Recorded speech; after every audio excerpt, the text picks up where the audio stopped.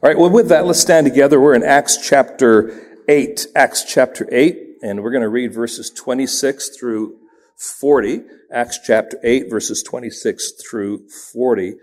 And let's read the word of the Lord. Now, an angel of the Lord said to Philip, "Rise and go toward the south to the road that goes down from Jerusalem to Gaza. This is a desert place." And he rose and went. And there was an Ethiopian, a eunuch, a court official of Candace, queen of the Ethiopians, who was in charge of all her treasure. He had come to Jerusalem to worship and was returning, seated in his chariot, and he was reading the prophet Isaiah. And the Spirit said to Philip, "Go over to join this chariot." So Philip ran to him and heard him reading Isaiah the prophet and asked, "Do you understand what you're reading?" And he said, "How can I unless someone guides me?" And he invited Philip to come up and sit with him. Now the passage of scripture that he was reading was this: "Like a sheep he was led to the slaughter, and like a lamb before its shears is silent, so he opened not his mouth. In his humiliation justice was denied him. Who can describe his generation? For his life is taken away from the earth." And the eunuch said to Philip, "About whom, I ask you, does the prophet say this? About himself or about someone else?" Then Philip opened his mouth, and beginning with this scripture, he told him the good news about Jesus. And as they were going along the road, they came to some water, and the eunuch said, "See, here is water. What prevents me from being baptized?" And he commanded the chariot to stop, and they both went down into the water, Philip and the eunuch, and he baptized him. And when they came up out of the water, the Spirit of the Lord carried Philip away, and the eunuch saw him no more and went on his way rejoicing. But Philip found himself at Azotus, and as he passed through, he preached the gospel to all the towns until he came to Caesarea. Lord, we are so thankful for this account of this encounter between these two men. We're so thankful, Lord, that you would gift us, Lord, the awareness of what you were doing in the life of Philip and even this Ethiopian. And Lord, now as we come to this text, we realize, Lord, that you want to do a work in us. And Lord, so what we know not, would you teach us? Lord, what we have not, would you give us? Lord, what we are not, would you make us, Lord? We pray these things, Lord, because we know that you are God who does fashion and shape us to be like your Son, Jesus Christ. And allow me to be your messenger today, to faithfully proclaim your truth. And Lord, help us now to be attentive, to be eager, to be hungry for your glory, we ask in your precious holy name. Amen. Thank you. You may be seated. When I was in my young teens living in England, my parents would host a home group and they would lead that home group. And I went to church with them periodically, but I wasn't a believer at that point in time. And so while home group was taking place downstairs, I was upstairs in my room with friends.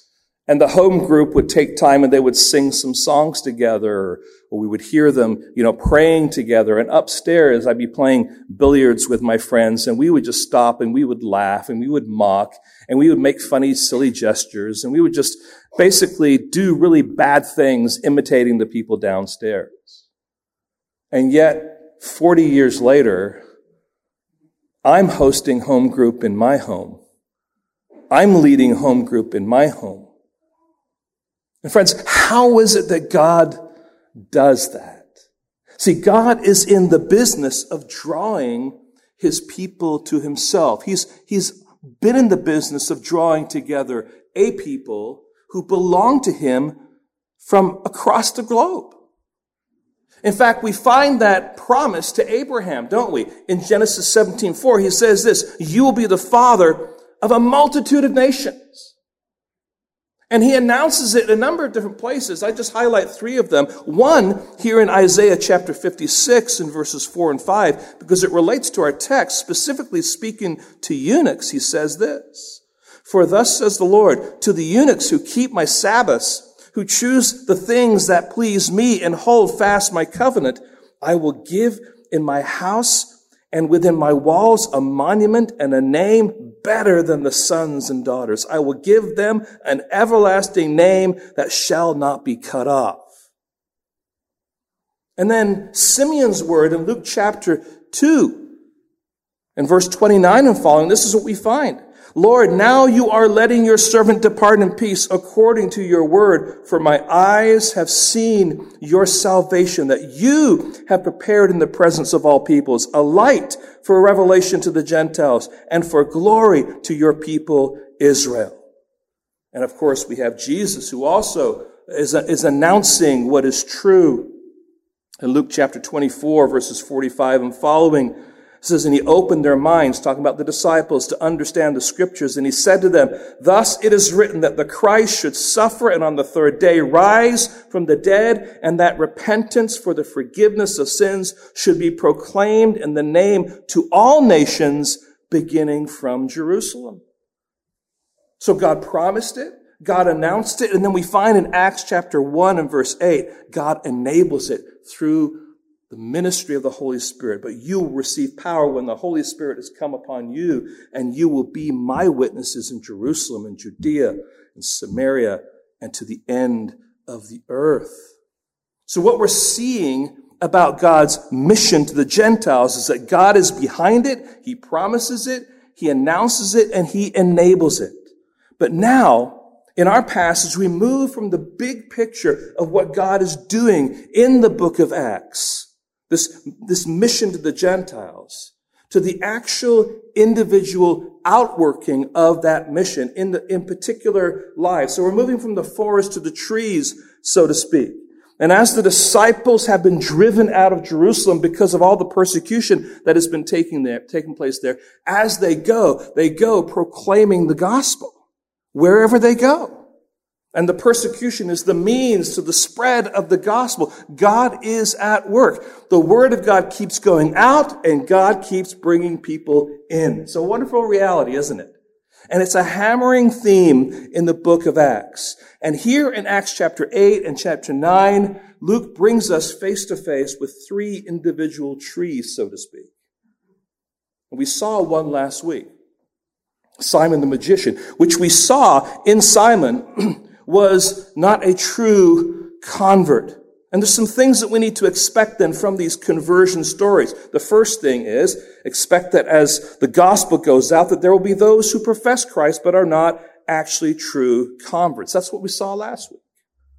Secondly, expect to meet people unexpectedly that are ripe for the harvest. That's what we're going to see today. And next week, as we look at the glorious salvation of Paul, expect God to radically save those whom we believe are beyond any hope. It's an incredible little section of the book of Acts, isn't it? And God wants us to see something in particular, not just with all three together, but now as we move into our text in particular, we see a model for actual effective missionary work. This is one of the ways that God works in the lives of people. And here is the proposition. It's a call for God's people to be ready to explain the gospel from the scriptures so that those whom God is drawing to himself can be joyfully saved. Now, friends, there's a sense in which this is Christianity 101. But there's also a sense in which we somehow deviate from this reality. We are called as God's people to be ready to explain the gospel. But explain it from where? From the scriptures, not outside the scriptures, from the scriptures. So that those whom God is drawing to himself can be joyfully saved. Which means that God is at work, but he also expects some things from us. Now, All of this falls together neatly into three sections. Verses 26 through 28, the gathering. This is not in your handout, but this is the breakdown where two men are introduced to us. Verses 29 through 35, the meeting where two men talk about a puzzling text, and we'll get to that.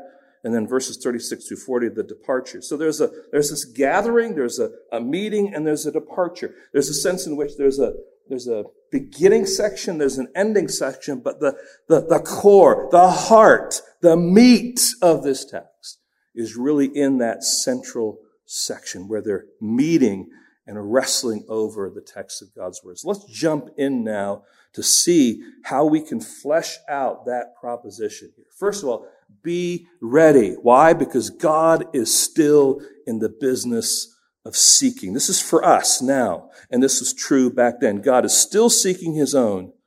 Therefore, be ready for divine appointments. Now, this text unfolds abruptly by introducing us to two main characters in this divine encounter. Of course, each man has been living and functioning in a different context for different reasons. But this day, God is going to bring them together. So we want to first of all consider Philip. God has already been at work in Philip's life. And we're going to find here that he is obedient. Let's just read verse 26 and 27. Now, an angel of the Lord said to Philip, "Rise and go toward the south to the road that goes down from Jerusalem to Gaza. This is a desert place." And he rose and went. Now, first of all, I just want to remind you of this man's character.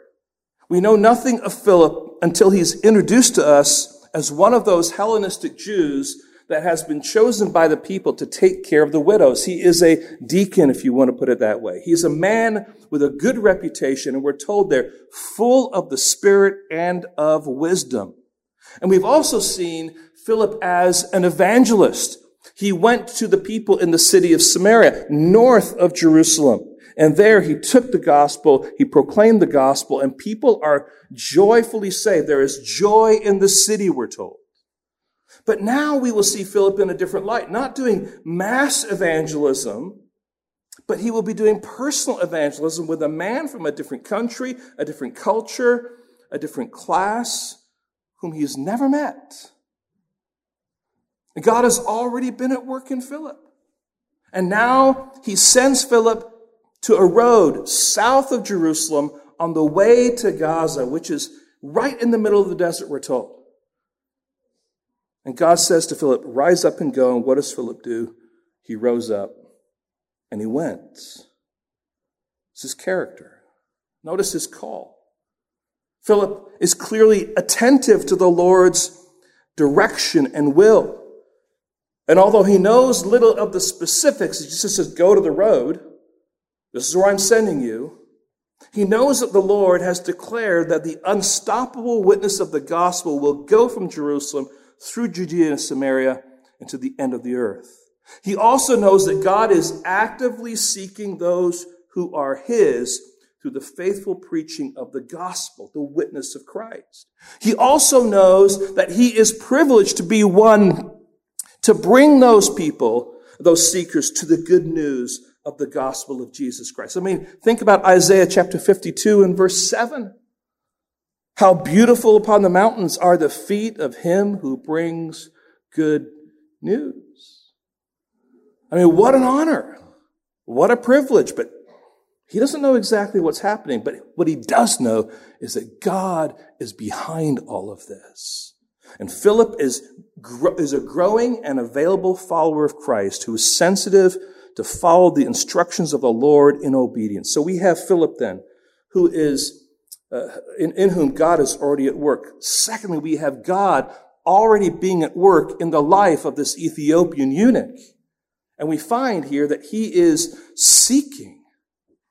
Now we're introduced to this very unexpected character by the words in the ESV, "there was." But if you have a NASB, you'll notice the word is, "and behold." In other words, this is kind of like a textual way of saying, I have something surprising for you. I mean, this is not a normal situation. Philip, go to this road, and bam, you're going to be meeting someone you've never met before. The idea here is to convey a surprise. And you begin to see that how God is working, how he's orchestrating the details of the lives of two very different men. And notice here, first of all, this Ethiopian's culture. He is an Ethiopian, which during that time was just south of Egypt, in the land of Cush, where the Nubians are from. And that indicates that this man was likely a dark-skinned man. We would consider him to be an African. And I remember when I was doing a Simeon Trust workshop as a participant leading a small group, one of the people that I had in the small group was an African-American pastor from Chicago. And this is something that he said as we were going through this passage. And I'm going to read this.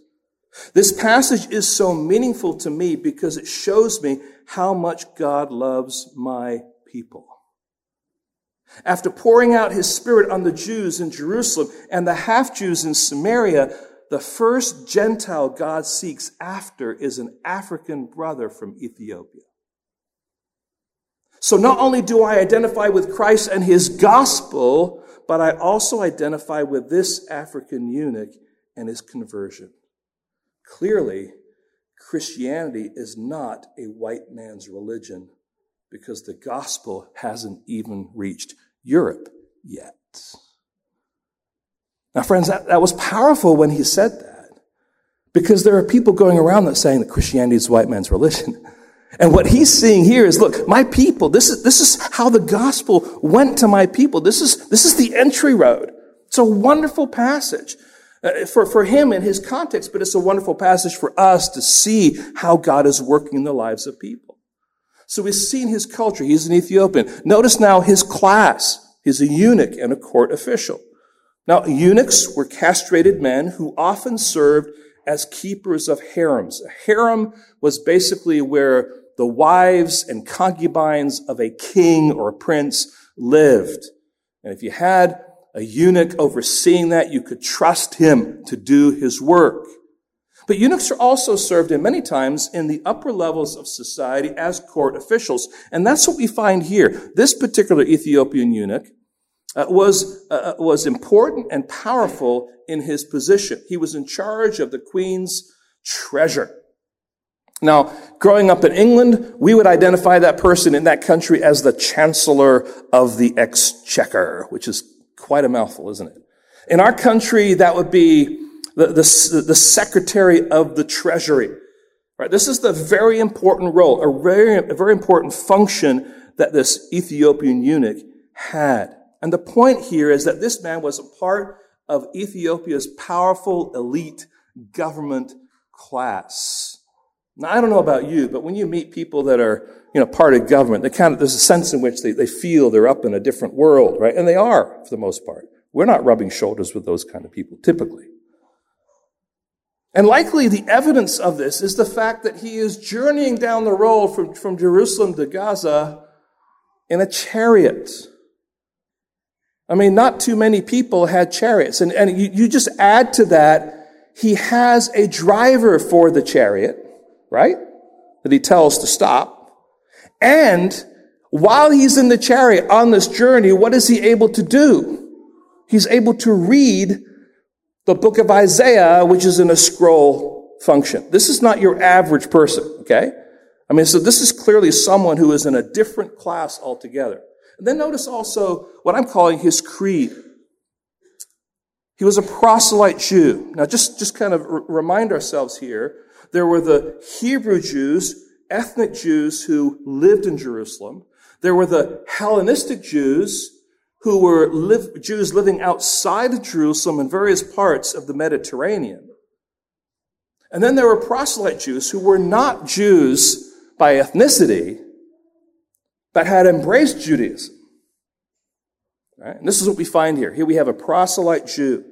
Do you see how Luke is organizing his material here, even to show the steady spread of the gospel within those who are Judaistic followers of Judaism? Right? You have the Jews proper, the Hellenistic Jews, and the proselyte Jews. There's a spread going on here, even in this story. And so likely this eunuch had come to Jerusalem on a pilgrimage to worship.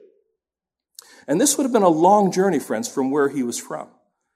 And they say it probably would have taken between 4 and 5 months to get there. So this was likely a bucket list pilgrimage that one would do only once in a lifetime. So this was an important deal. Now, friends, God is bringing together two very different men. They both have, they live in different contexts. They experience different culture. They rub shoulders with a different class. They hold to a different creed. Yet God brings them together for a few short hours. It's a divine appointment designed and orchestrated by God. Luke wants us to see that.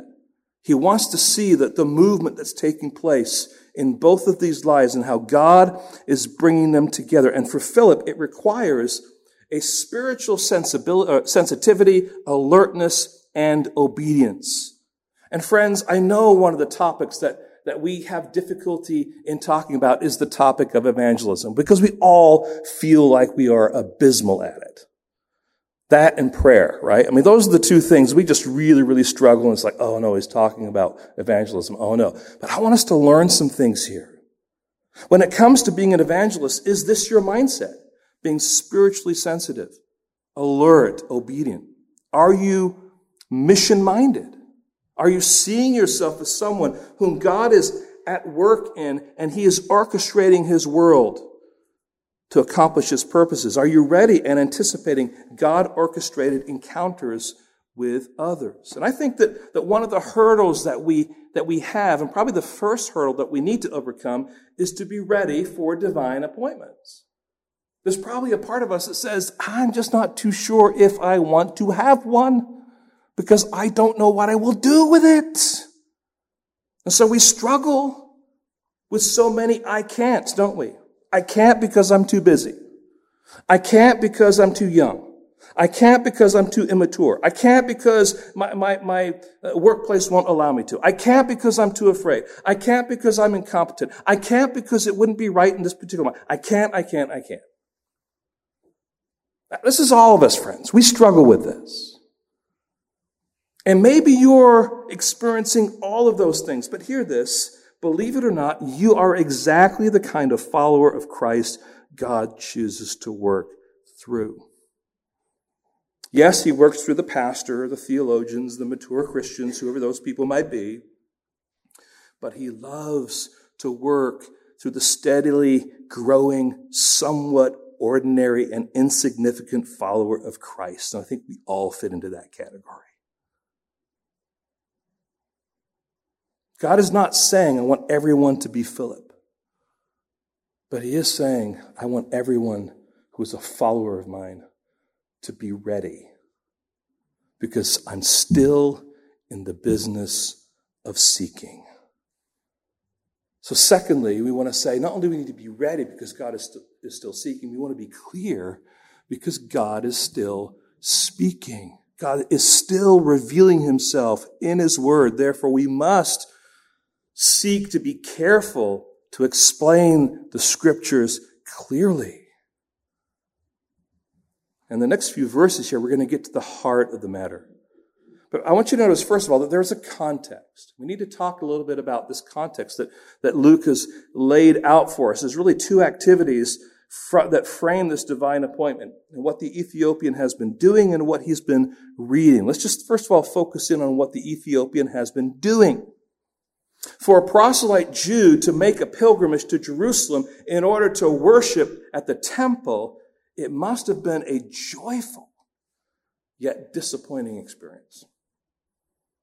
Now, why would I say that? Well, as some of you know, I'm now a grandfather, and a couple of weeks ago, my wife and I wanted to go down and see my new grandchild. His name is Raiden, and so we drove down I-5, got stuck in the one-lane traffic that day, and it was a long journey to get down to Oceanside, California, and we ended up, the plan was to spend the night in the hotel, and the next morning to go over and see my son and my daughter-in-law and, of course, Raiden. And Elia wakes up, my wife wakes up the next morning, and she says, I didn't have a good night. I have had chills, and I'm feeling terrible right now, and I think I have a fever. And, of course, there's nothing that she could do about it. She's not at fault for it. It's just the situation. But we realize if that's the case, then guess what we can't do? And so that day, she rested. I went out, got food, and brought it back. And then we went to bed that night and woke up the next morning. It's like, you know what? I don't know if I'm going to get sick. We need to get home. So we made our journey over to my son's house, and we dropped off presents, and we were able to see little Raiden through a window.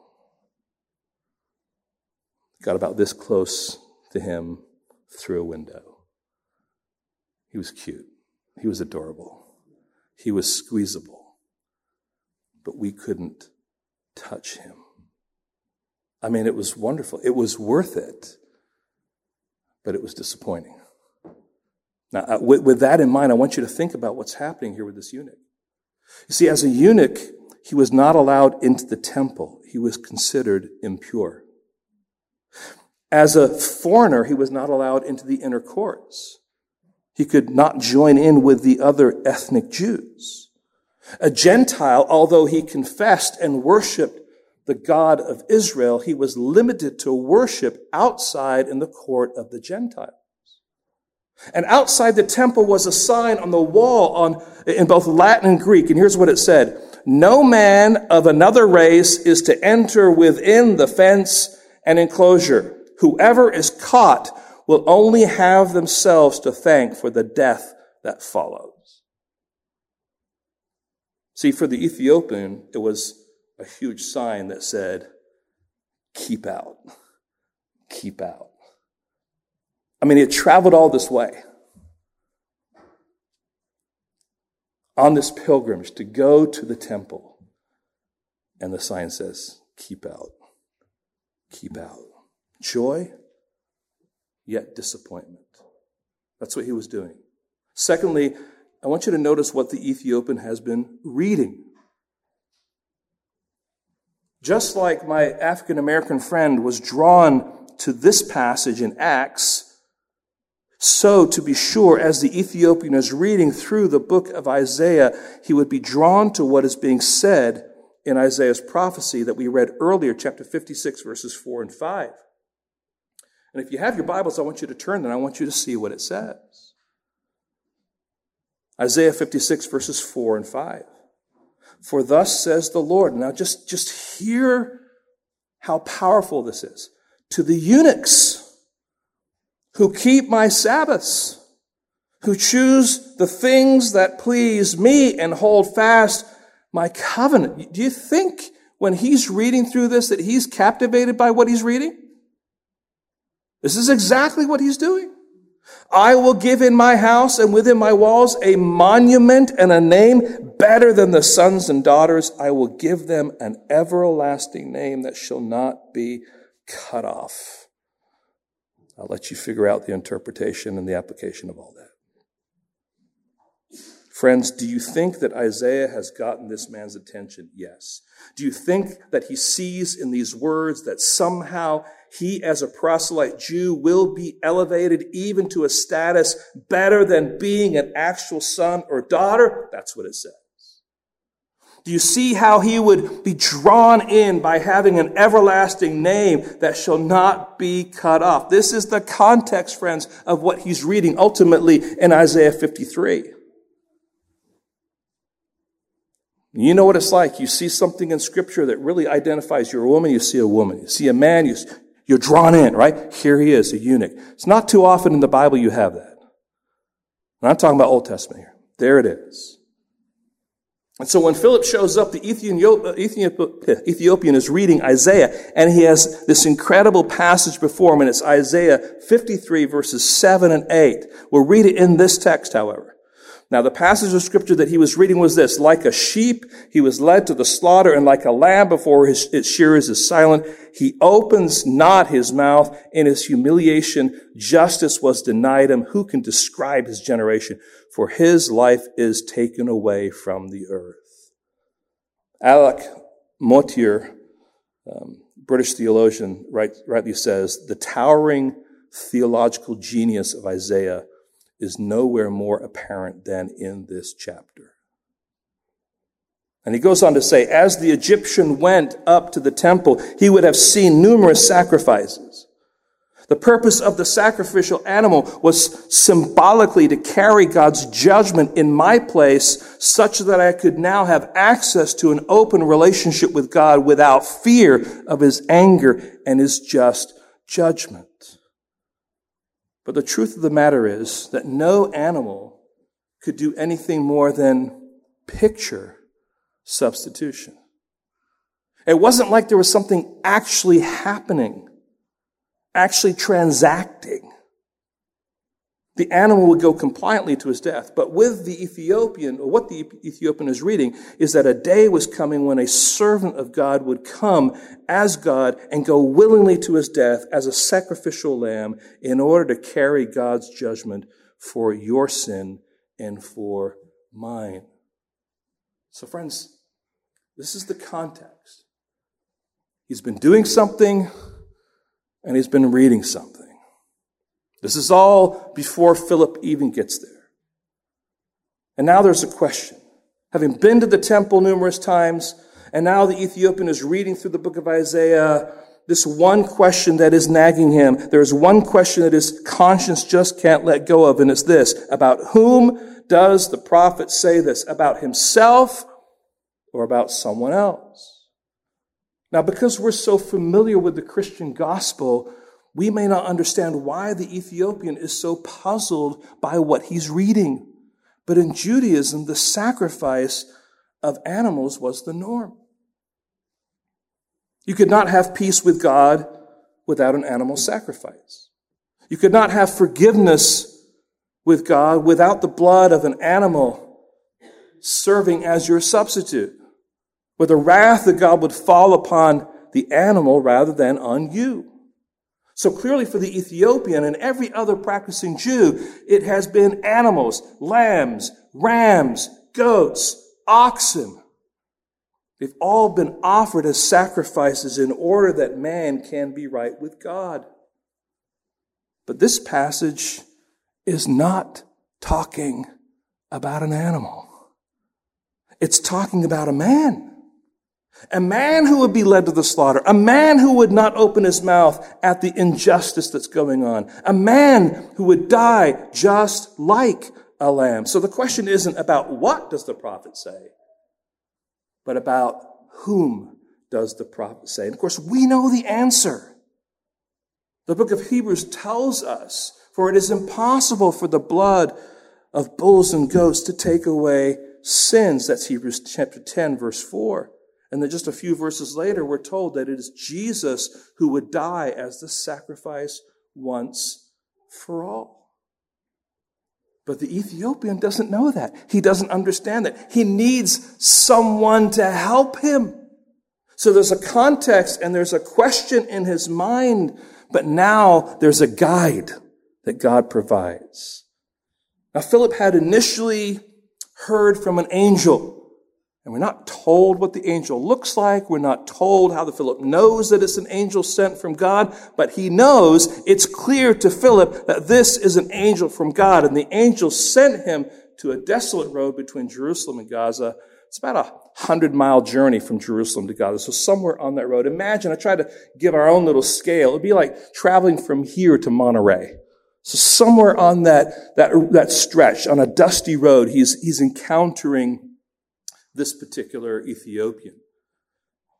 And then Philip hears from the Spirit. And the Spirit tells Philip to go over and join the chariot.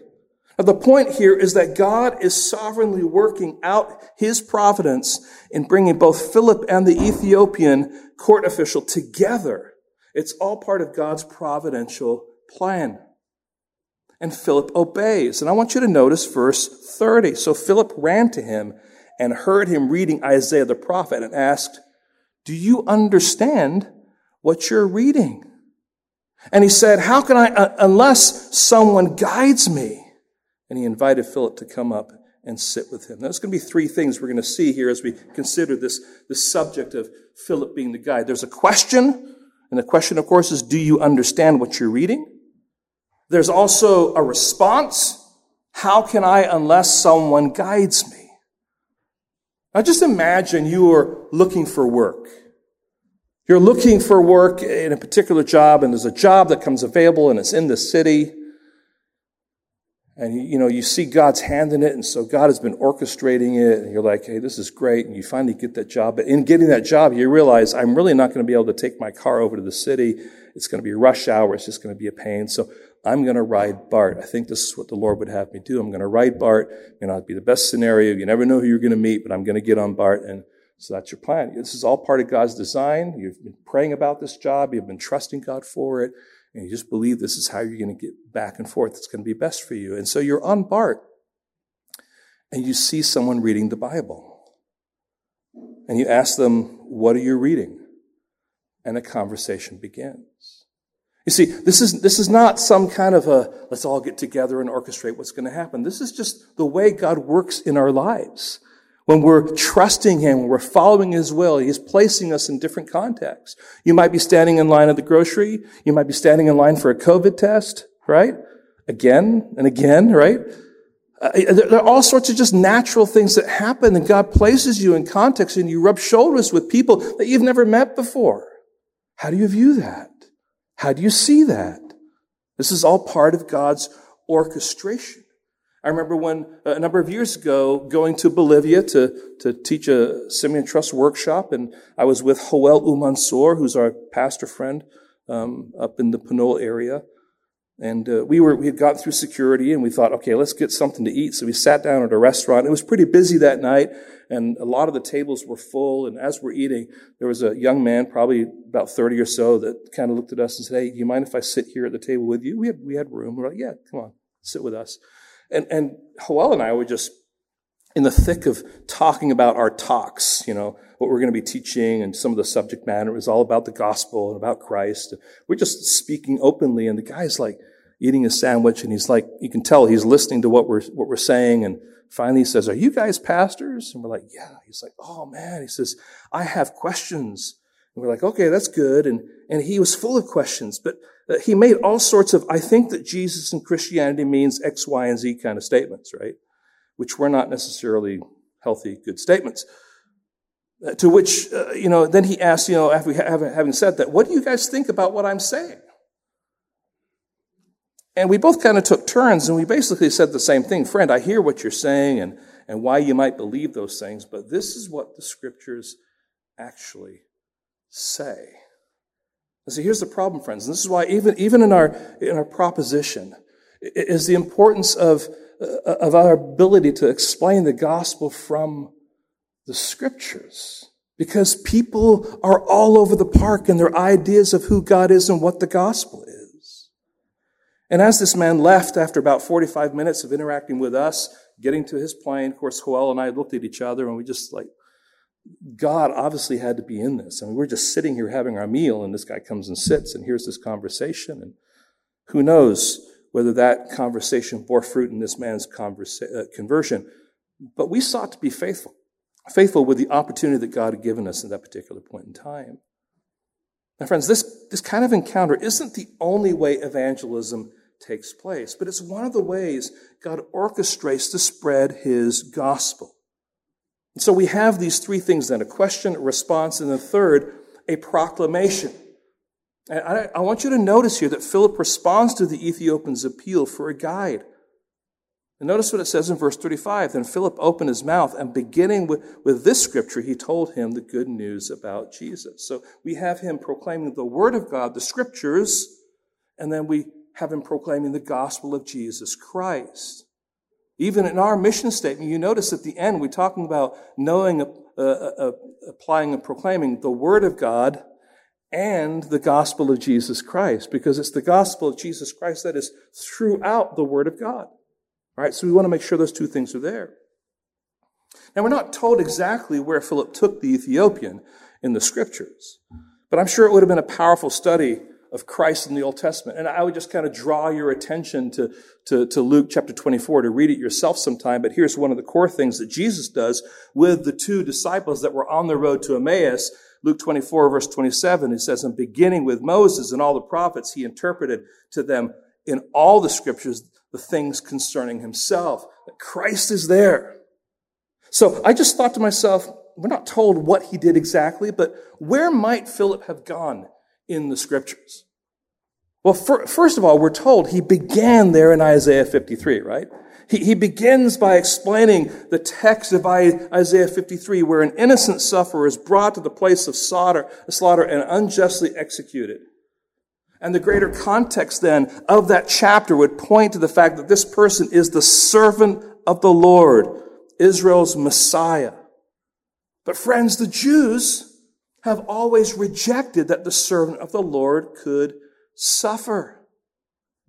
He was of royal lineage and would one day come as Messiah to overthrow kings and rulers and to establish the kingdom in Israel. That's what they thought.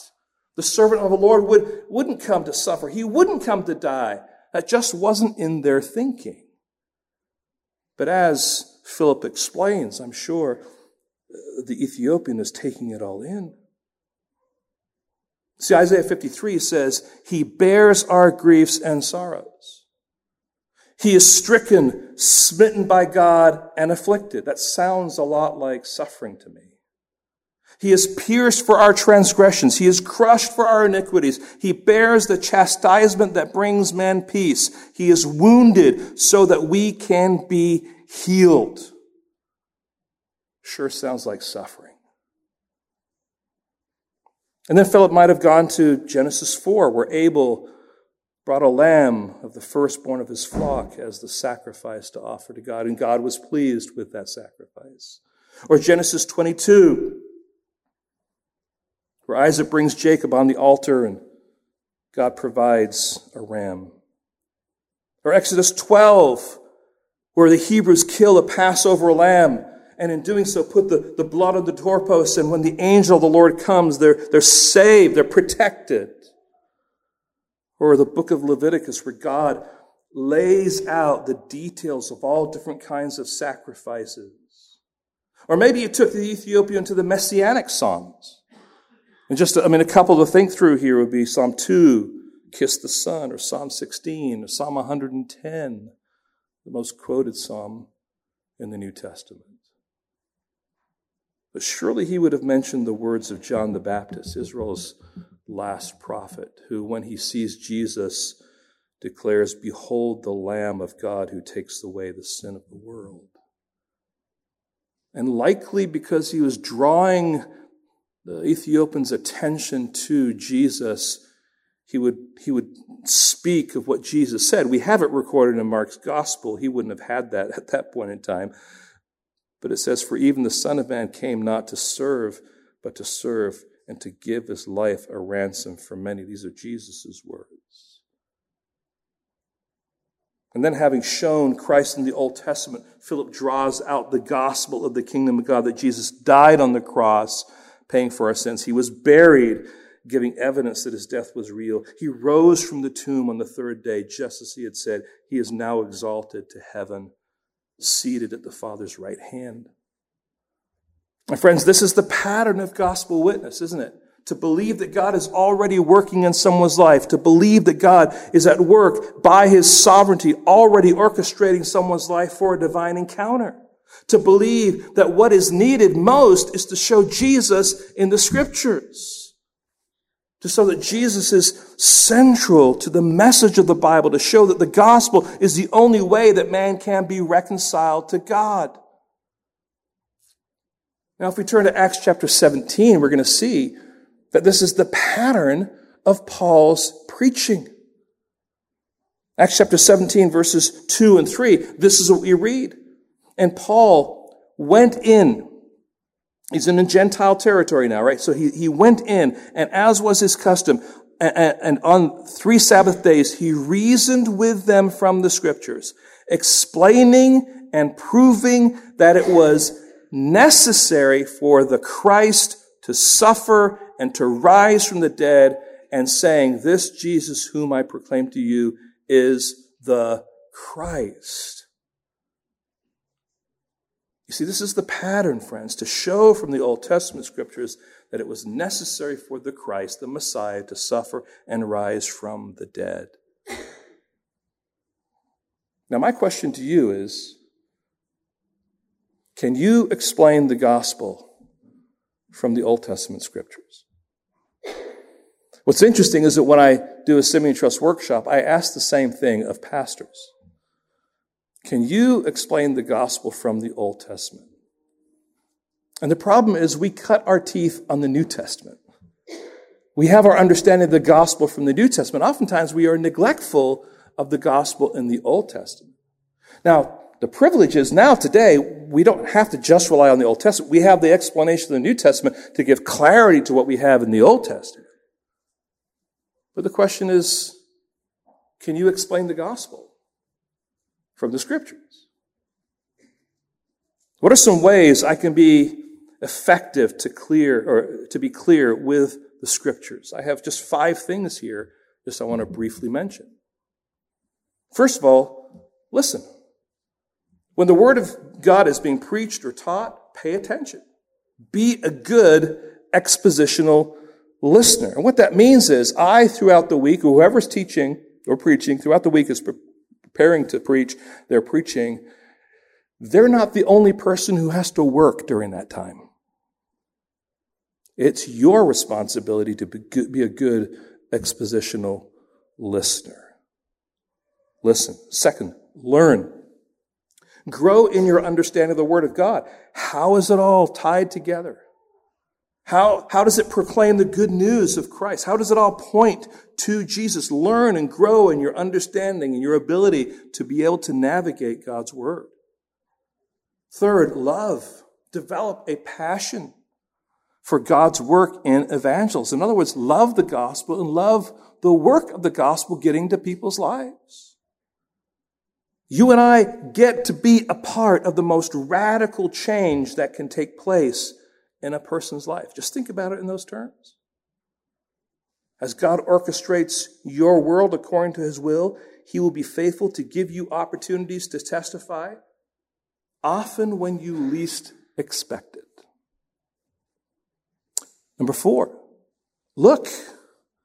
Have your spiritual eyes open to discern how God is at work through the interactions you're having with others. And the last one is kind of more of a backdrop statement. Live.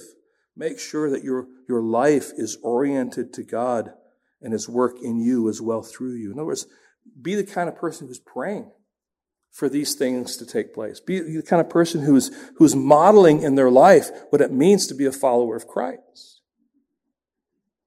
Now, this isn't the whole solution, friends, but this is something we can all be doing. And you don't have to be, I want to say, a theological expert to be able to have a conversation with someone about Christ and the gospel from the scriptures. So be ready, because God is still seeking. Be clear, because God is still speaking. Third, be expectant, because God is still saving. And I just wonder whether in our particular context and culture, whether we've kind of lost our hope in the powerful converting nature of the gospel. We're just not sure whether it does what it's supposed to do anymore. But friends, God is still in the business of changing lives. Therefore, be expectant of a joyful and obedient response. I want you to notice, first of all, obedient faith. True conversion bears fruit in obedience to the will of the Lord through his word. The new convert has a new master, and his name is Jesus Christ. Just notice what we're told here in verse 36 and following. And as they were going along the road, they came to some water, and the eunuch said, "See, here is water. What prevents me from being baptized?" Now you have to ask yourself the question, how did he even know about baptism?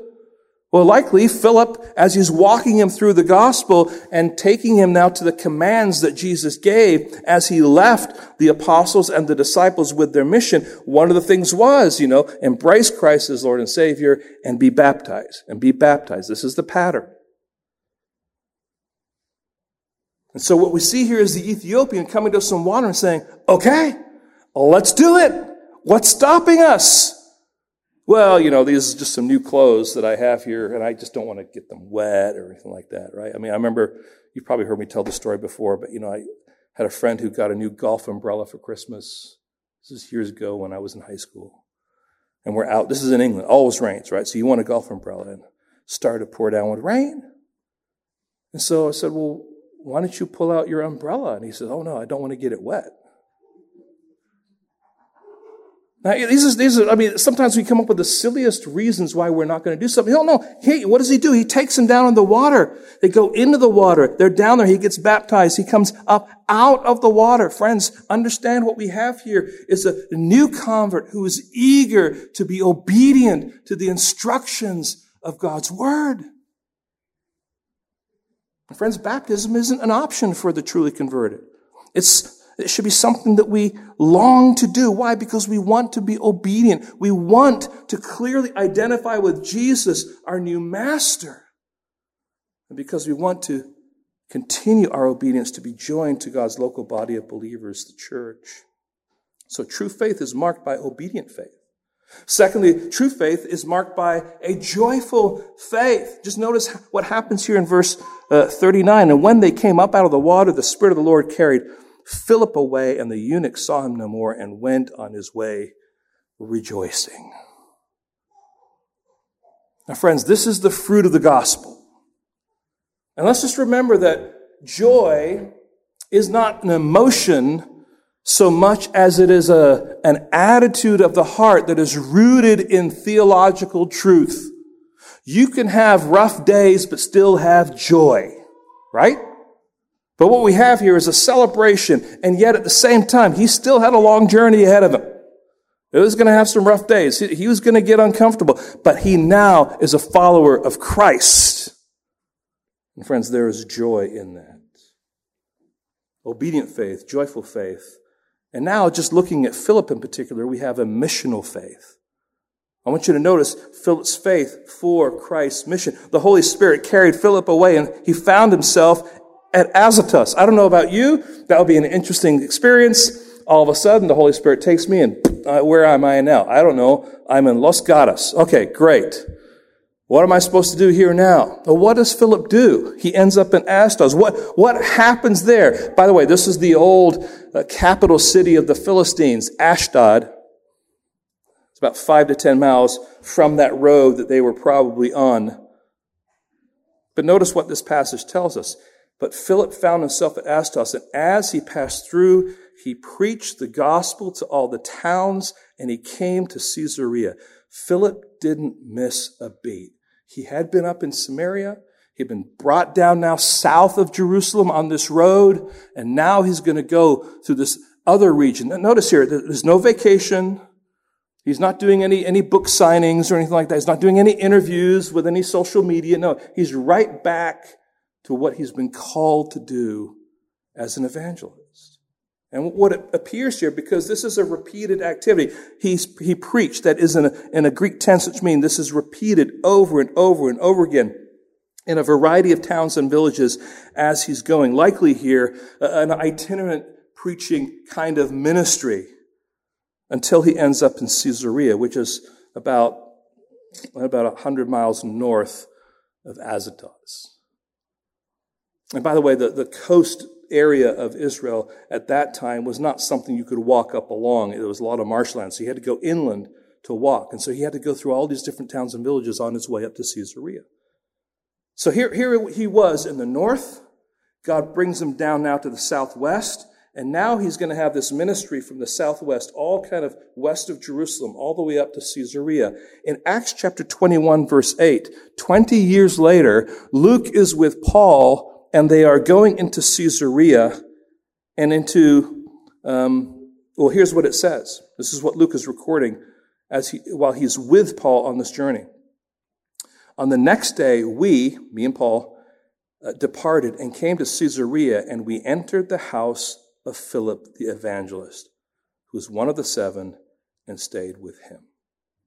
In other words, Caesarea ended up being his ultimate place of residence. And we don't know exactly. Likely he was the leader of the church there, but he had this ministry all up and down the coastal region of Israel. And friends, this is just an amazing thing. Philip doesn't stop his missional faith. He keeps on going, serving the Lord. But we get this one beautiful vignette. Isn't it great? Now, as we just kind of draw things to a close here, I want us to remind ourselves of the proposition that I gave you. Look on your handout there. It's a call for God's people to be ready to explain the gospel from the Scriptures so that those whom God is drawing to himself can be fully saved. There's 3 words that I want to just kind of end up with here to kind of get us to continue to think about this text in a broad sense, but also in a personal sense. First of all, the word is diversity. Diversity. Christianity is not a white man's religion. It's made up of people from every tribe, every nation, every tongue. It reaches to both men and women, the rich and the poor, the Jew and the Gentile, the slave and the free, the young and the old, the Giants fans, the A's fans. It reaches to everyone. We must recognize here, we must embrace the fact that Christianity is what reaches a diverse culture. It's made up of farmers and teachers and nurses and mechanics and garbage collectors and scientists and police officers and professional athletes and financial advisors and IT workers and taxi drivers, cooks, accountants, construction workers, and even lawyers. It's diverse. And friends, the net of the gospel has spread and continues to spread among all the people from all different places, different cultures, different classes, and different creeds. All have sinned and fallen short of the glory of God. All need to listen to the gospel and to believe in Christ. Secondly, there's diversity, but there's also unity. Christianity unites people from diverse backgrounds under the gospel of Jesus Christ. Now, what unites us is not our uniformity, so that we're all looking the same, or our conformity. That means forcing people to act and behave a certain way. This is like why, you go to some church in the middle of Africa and they're all wearing choir robes. Why? Where did they get that from? They got that from us, as if this is the way it's supposed to be done. But there are churches all over the globe, in all sorts of different countries, in all sorts of different places. And what unites them is Christ and his gospel. That's why you can visit the true church in France or Ukraine or Argentina or Korea or in Fiji, and it will maintain its unique culture, but it will be centered on the gospel of Jesus Christ. It's beautiful. Diversity, unity. Third, simplicity. The methodology and the message we see repeated in the Scripture is this: explaining the gospel from the Scriptures. Over and over again. Isn't that what it is? Unfortunately, the church is too easily tempted to adapt her message or methods in light of the perceived needs or concerns of the world around her. And some have even thought to encourage a more mystical form of evangelism, whereby we simply are called to live our lives in a loving way by showing and doing acts of love. So you want to reach your neighbor? Cut your neighbor's grass. Cook them a meal. Wash their car. These are all good things, but they're not gospel things. Now, can you imagine if Philip took that advice? He's there on the road. He sees the Ethiopian. He sees the chariot. And he says, "Whoa, slow down, slow down. Hey, I want to wash your chariot. Let you know how much I love you." And he washes the chariot, and the eunuch goes on. and there's been no gospel interaction. Those things are good, but they are not the gospel. They're platforms, but see, evangelism is a vocal ministry. It's something we speak. It's something we proclaim. It's something we explain. It's something we verbalize. Friends, God's method and message haven't changed. Be my witnesses in Jerusalem, Judea, and Samaria, and to the end of the earth. And the pattern that we see in Acts is clear. Explain the gospel from the Scriptures. Now, Lord, we want to be a faithful people. This is an area, Lord, we know that we struggle in, especially now, as we're in the midst of what continues to be called a pandemic, and so much we've isolated ourselves at home, and we're quickly getting in and out of our cars and going into some place and coming out and really not talking to anyone except for just a quick hello or something to get us through. And we wonder, Lord, how can we even have these kind of divine encounters? And yet, Lord, we know that you are still orchestrating your plan. And you are at work. And so, Lord, even in the small ways, maybe not as grand, as miraculous, as dynamic as we have read in this passage, Lord, you are still at work in our lives and in the lives of others, that you're drawing to yourself. Lord, you're bringing people like us and them together so that we can have the privilege of explaining the gospel from the Scriptures as the means by which they will receive the joy of true and lasting conversion. Lord, help us to see our part that you have us to play in that. To trust you, Lord, to give us the words, to give us the insight, and to give us the wisdom. And Lord, help us to be diligent students of your word, Lord, so that we can build a reservoir, a growing reservoir of understanding so that we can be more effective. But Lord, ultimately, you are the one who is at work. And that fertile ground that you have been stirring up, getting ready, Lord, for the gospel germination, Lord, that's all your work. Lord, help us to be faithful as we have opportunity that you give us, Lord, to proclaim and to teach your gospel from the Scriptures with your help. We ask in your precious name. Amen.